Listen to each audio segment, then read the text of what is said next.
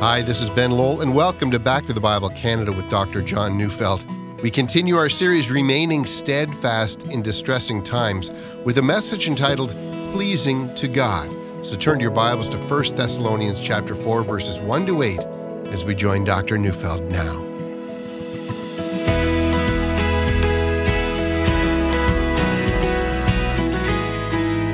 J.C. Ryle once wrote, God's people see only one thing, live for one thing, are swallowed up in one thing, and that one thing is to please God. He's right, of course. It's our prayer in the morning, Lord, I wish this day to please you, and then at night, if I have not pleased you in all that I have done, and I have not, O Lord, have mercy. Come, Holy Spirit, and drive out from me all that does not please you. We've been studying the book of 1 Thessalonians, and up till now, that is, through our study in the first 3 chapters, we found 2 occasions in which Paul thanks God for the Thessalonian believers and one description of Paul's attitude towards them. That is, he was gentle and loving among them. He worked hard, and his conduct, along with that of Silas, was holy, righteous, and blameless. And all of this was set against a context. After a very short stay in their city, a riot had ensued, and Paul and his missionary companions were thrown out of the city. And you might have thought that a church, which was now made up of a group of people who were but 1 month old in the Lord, well, they might quickly lose their way. But Paul had sent Timothy to them, and he had faithfully shepherded them in following Jesus. And that's the reason for Paul, when he writes this letter, to make mention of how he had personally lived.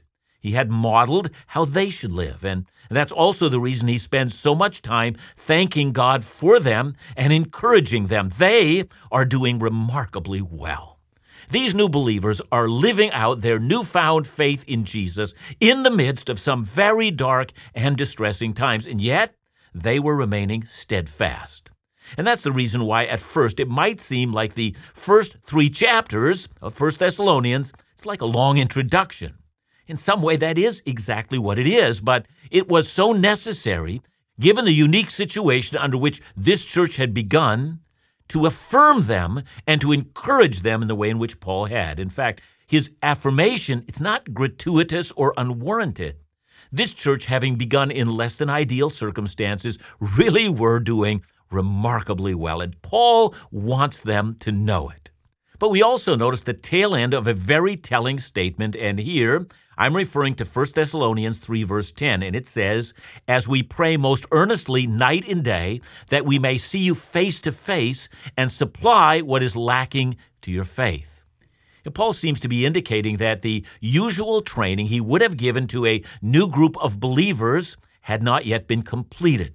The foundation hadn't been completely laid, and so now, the rest of this letter, we're going to find Paul addressing 3 issues that need to be a part of basic training for every believer.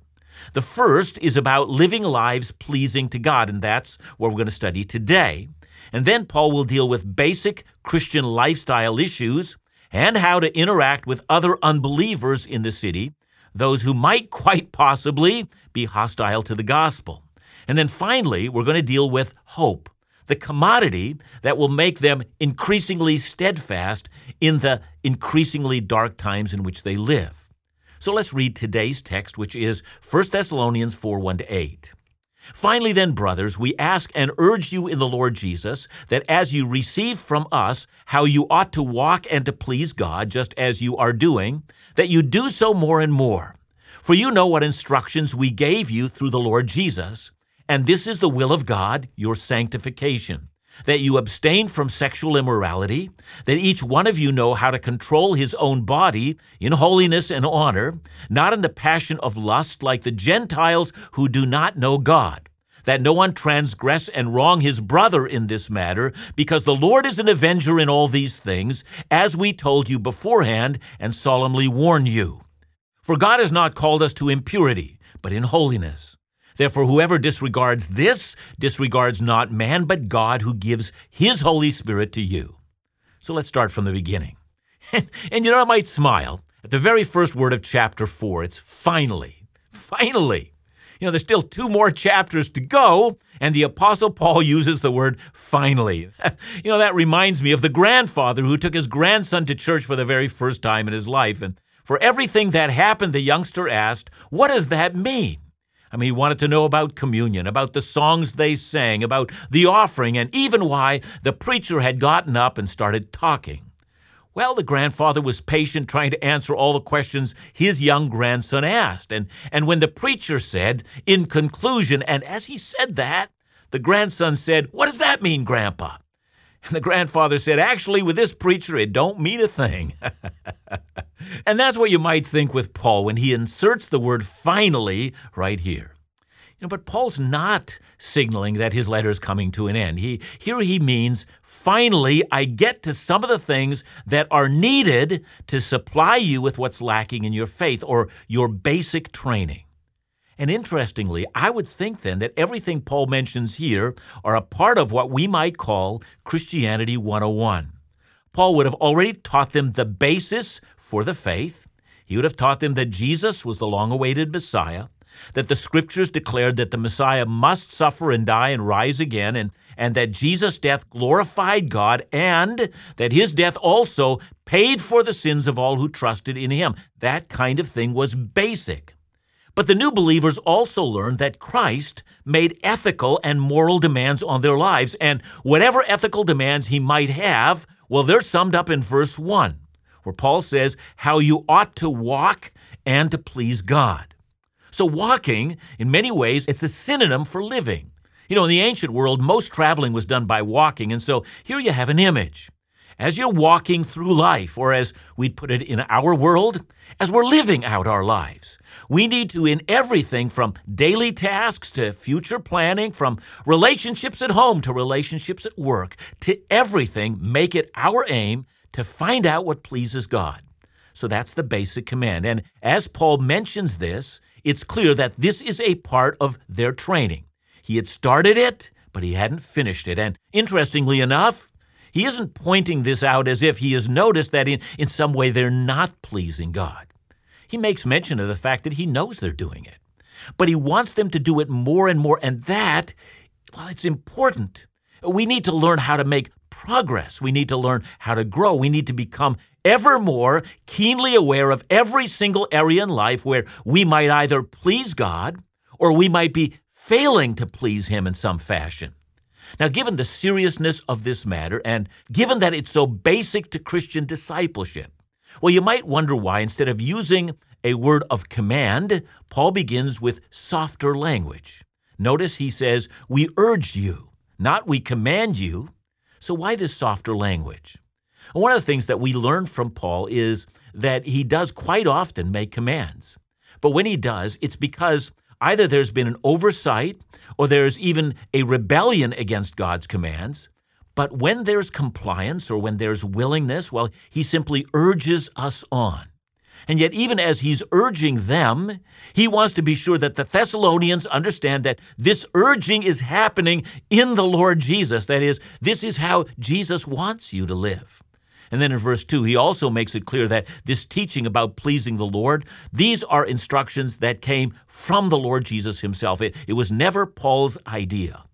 All Christians ought always to ask and answer of everything they do, does this please the Lord? I wonder if you're doing that. It's a great practice, to ask it of ourselves every day. I'm planning, and then you fill in the blank, whatever you're planning, and then you ought to say, "Oh, but I'll only do this if it pleases the Lord." How about after you've had coffee with a friend and then ask, "Did the conversation I have, did that please the Lord?" And then ask it in your work, in your school. Ask it in the interactions you have in your family. Was Jesus pleased in what just happened? Was he pleased with me? And I know there are all manner of people who allow their personal opinions about these matters to win the day. And so they imagine what it might be that pleases the Lord, but they don't have an objective way of checking that out. And so they live with impressions and hunches. But more so, most of them aren't aware that what our culture calls good, and what our culture applauds, and what our culture extols, and the stories our culture constantly tells us about what is good and what's worthy and what's to be admired, and this has infested all of our souls. And so they foolishly think that what they think is good is what Jesus thinks is good. The greatest problem to our growth in the Lord is that we don't understand what the Lord's will is. And so when we come to verse 3, Paul is very explicit. This, he says, is the will of God. Pay attention. Do you listen? All of you who are struggling with the will of God, listen up. I will declare to you what God wants.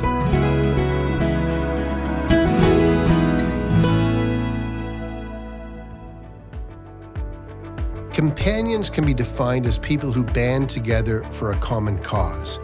Their combined resources accomplish together what they couldn't on their own. Well, Back to the Bible Canada is committed to the clear, reliable teaching of God's Word, but we understand this great calling is not a solo effort. That's why this month, Back to the Bible Canada is introducing its new monthly partnership program called Companions for the Gospel. Companions for the Gospel consists of individuals across Canada who choose to pray and support ongoing Bible teaching in the form of a consistent monthly gift. The result? Lives transformed. To find out more about joining Companions of the Gospel monthly partnership, its impact, and the exclusive benefits it offers, or to offer a gift today, just call us at 1-800-663-2425 or visit backtothebible.ca.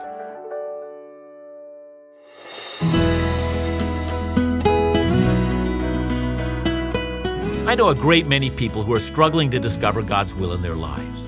Those of us who are younger usually see that in terms of, actually two things. The first, career, and the second, marriage.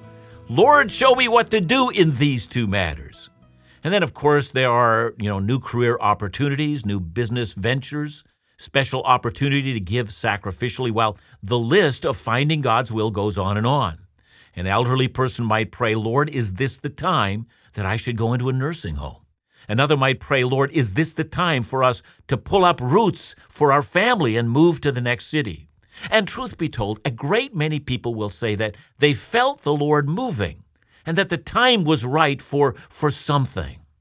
Years ago, there was a book entitled Decision Making and the Will of God, and I think it was a very good book, but again, it seems surprising to me that a great deal of our discussion on the matter of the will of God gets taken up in questions that can only bring a subjective answer. And against this background, modern-day Christians ought to hear Paul's words of 1 Thessalonians 4, verse 3, like a thunderclap from heaven. For this is the will of God, your sanctification. Well, the word sanctification can be translated holiness. So then notice that Paul uses the word holiness again in verse 4 when he speaks of controlling our body in holiness. Then in verse 7, where he affirms that God has not called us for impurity, but for holiness. And then finally in verse 8, where he speaks about the person of the Holy Spirit.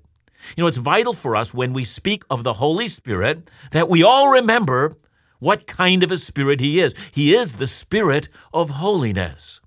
Now that word holiness or sanctification, well, it's a word that gains its meaning from the First Testament. In the Old Testament, we find it most often related to another concept, and that's the concept of separation. Let's use one example, and it's found in Leviticus 20, verses 22 to 23. You shall therefore keep all my statutes and all my rules and do them, that the land where I am bringing you to live may not vomit you out, and you shall not walk in the customs of the nation that I am driving out before you, for they did all these things, and therefore I detested them. Don't you dare be like the nations around you. And with that comes the conclusion of verse 26. You shall be holy to me, for I, the Lord, am holy, and have separated you from the peoples that you should be mine. And that's the concept that pervades the Old Testament. Now, in order to prevent, let's say, the people of God from worshiping the idols that their neighbors worship, or preventing them from adopting their customs, the Old Testament develops peculiar ways of eating and dressing, ways that would mark the people of God as separate and distinct. That's all called holiness. Now, in the New Testament, there are no longer rules regarding food and dress, but the call to be distinct, to be uniquely set aside unto the Lord, to be different from the nations around us, that call remains. But how? Look again at verses 3 to 5. For this is the will of God, your sanctification, that you abstain from sexual immorality, that each one of you know how to control his own body in holiness and honor, not in the passion of lust like the Gentiles who do not know God. Now, I've made mention of the fact that the ancient Greek and Roman world was a highly sexualized and sensualized culture in a way that would scandalize any ancient Jew. But the minute the gospel broke outside of Jewish boundaries into the Gentile world, it became foundational now to teach all of God's people the meaning of sexual holiness. And by the way, their culture was as sensuous as our culture is today. If you don't feel the pressure of the sensual nature of our culture, you're either living in a bubble somewhere or you've totally capitulated already. So when Paul insists that basic Christian training, Christianity 101, will include, among other things, sexual holiness, we need to be very clear about what he's talking about. We're not going by assumptions, nor by what our culture considers healthy or normal. We're learning to be sexually holy and making a distinction between ourselves and the culture in which we live. We're separating ourselves. So what is sexual holiness? Well, Paul says that you refrain from sexual immorality. The Greek word is the word porneia, and it's a word that gets widely used in the New Testament. It is imperative for all Christians to understand what that word means. It is the will of God that you refrain from porneia. Now, in the Greek, the word porneia didn't mean pornography. So then what did it mean? It was a very broad term meant to refer to a wide range of sexual practices outside of marriage. Do you want a list? Good. Let's start. It refers to adultery. That means being married and having sexual relations with someone who's not your husband or wife. It also refers to premarital sex, even if that sex is with a person to whom you are engaged. It refers to prostitution or visiting a prostitute. It refers to incest. It refers to all acts of homosexuality. It refers to bestiality. In short, it refers to all sexual acts outside of the bounds of heterosexual marriage. Any sex outside of heterosexual marriage is porneia, and it's not pleasing to our Lord Jesus Christ. That's not my word, that's the word of Scripture. I know in our culture people will say it is not possible to be celibate outside of marriage. And that's why in preparing people for sexual holiness, Paul adds that each of you know or learn how to control your own body. And by the way, it's possible to translate this phrase to teach you to take a wife to himself, but given the context, I think our translation is right. The Greek word for body is a unique one here, and it's here alone, and it's the word body that's sometimes translated as wife. But here I think Paul means that he thinks of the body as a vessel which we control rather than a vessel that controls us. Learn to take authority over your body. A more narrow view is that Paul means the vessel is the sexual organ. It's a Christian virtue. Indeed, it is the will of God that you control your sex organs and bring them in subjection to the will of God. This is God's will for you and is far more profound than knowing what career to pursue. Think of the irony of it all. People asking the Lord what career he wants him or her to pursue, and in the meantime, ignoring the known will of God for their lives. Don't go asking God for his will in anything if, after he's already told you his will, you ignore it or disobey it. Now then, having stated it this way, Paul gives three things for our consideration. The first is that we need to take care that we don't wrong our brother in this matter. And that might refer to adultery, but it might also refer to premarital sex. Any violation of sexual holiness, says Paul, is a wrong that is done to someone else. I once heard a pastor describe what used to be spoken about as extramarital sex back in the 1970s. People said, I'm going to get me a piece of tail, a piece of the body of that person. And this pastor said these words were prophetic. They not only got a piece of the other, they left a piece of themselves as well. So that in our day, people can't enjoy the bliss of marital sex because they drag the pieces of former sexual encounters into the marriage bed. And so what's required is absolute and complete confession of sin and a coming to Christ for cleansing. Now, the second thing that Paul adds about this is that the Lord is an avenger of all these things. Remember, when the New Testament uses the word Lord, it almost always refers to the Lord Jesus. Jesus will avenge these sins. Jesus himself sees this as an affront to his holiness.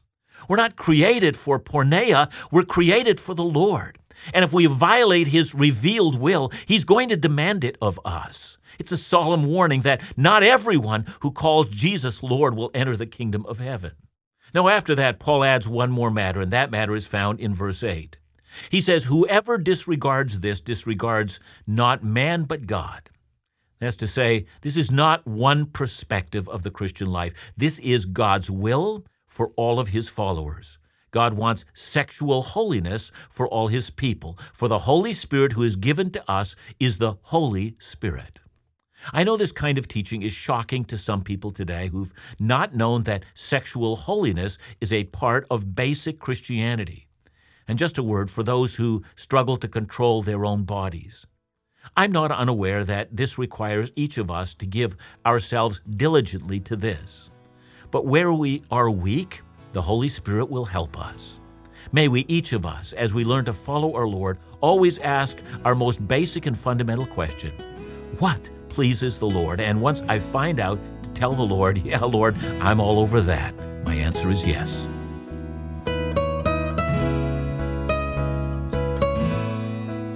Thanks so much, John. Let me ask you this, though. I think it would be true to say that at least the definition of sexual purity was well defined and accepted for almost 2,000 years. So why is it that in our generation that definition has been so altered? It has been altered in our day when theologians, or so-called theologians, have called us to question the Christian sexual morality. Well, it's very interesting, however, to compare our day to the Roman world. You know, in the Roman world, which I had already said was highly sexualized and sensualized, you know, our world is that way too. I mean, we can trace that back to the 1960s and the explosion of the sexual revolution. The fact now that we have birth control in which we think we can engage in all manner of sexual activity without any consequences attached to it. But all of that has gained footing, and a great many so-called theologians have encouraged this. We just need to return back to that which we know is true. Thanks so much, John. And remember to join us again tomorrow as we continue our series, Remaining Steadfast in Distressing Times, right here on Back to the Bible Canada, where we teach the Bible.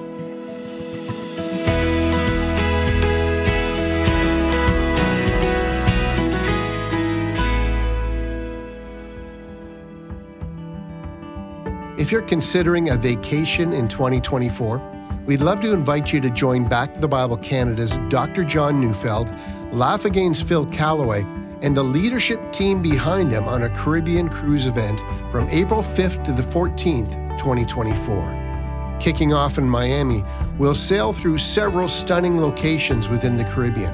This vacation opportunity will provide beautiful scenery, time being refreshed and challenged by the Bible teaching of Dr. John, laughter, fellowship, and spiritual encouragement with Laugh Again's Phil Callaway, and times of worship and song with feature musical guest Amanda Stott. This is a time to be refreshed on so many levels. For more information, to download the itinerary, visit backtothebible.ca or call us at 1-800-663-2425. And please note that with all ministry travel events, no ministry funds are spent. All related costs are covered by those who participate.